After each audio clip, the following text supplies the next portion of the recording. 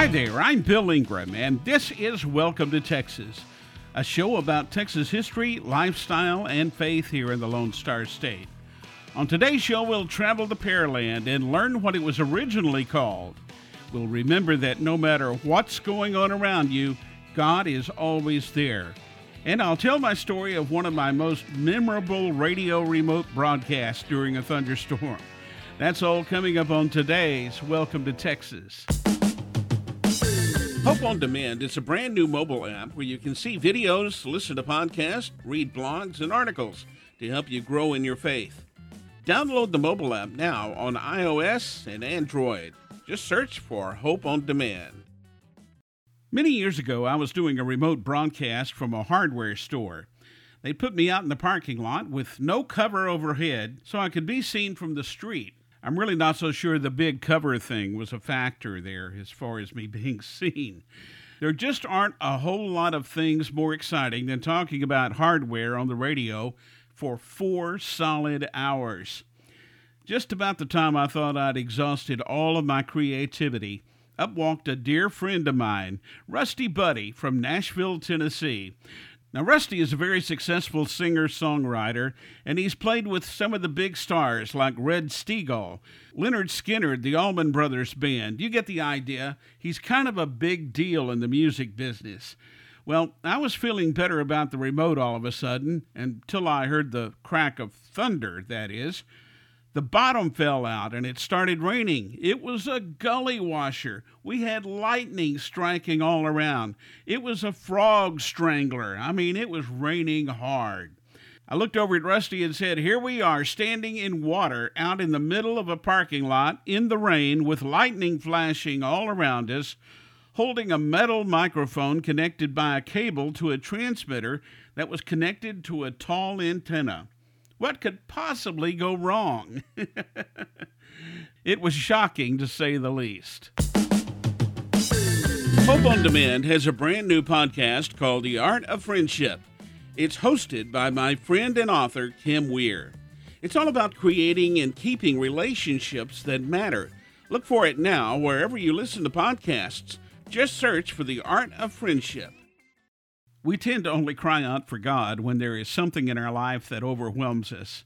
Severe illness, a death in the family, a tragic accident, for example. But God is always there, no matter what. Even in the stillness, when everything is going well and it's a quiet day, God is still there. At times when you feel alone, God is there. And you know what? It's okay to be honest with God. Tell Him how you feel and why.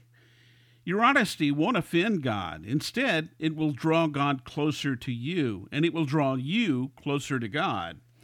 Those times when you feel all alone, God wants us to seek Him. And if you do seek Him, you will feel His presence.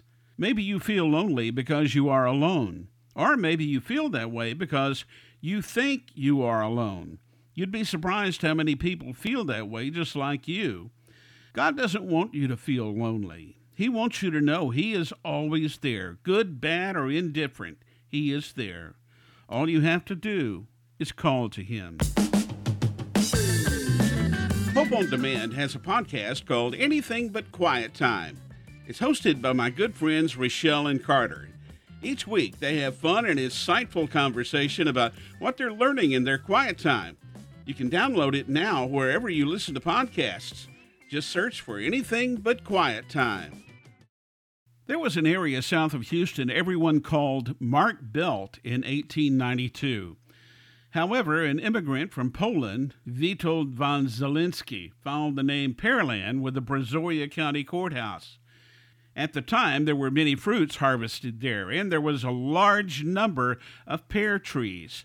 A land company, Allison and Ritchie, promoted the area as an agriculture Eden. The first subdivision was called Suburban Gardens. However, that all changed when the Galveston hurricane of 1900 and then another major storm, the Galveston hurricane of 1915, destroyed most of the fruit trees and slowed growth for many years.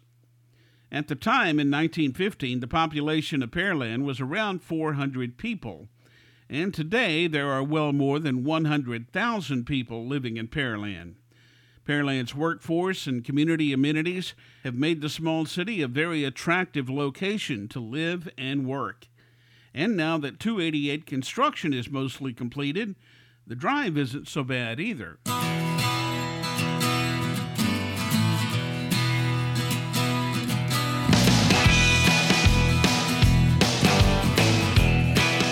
Well, it's time for me to blow this popsicle stand. I'm Bill Ingram, and this has been Welcome to Texas, a show about Texas history, lifestyle, and faith here in the Lone Star State. I hope you enjoyed today's show, and I hope you'll join me again for Welcome to Texas.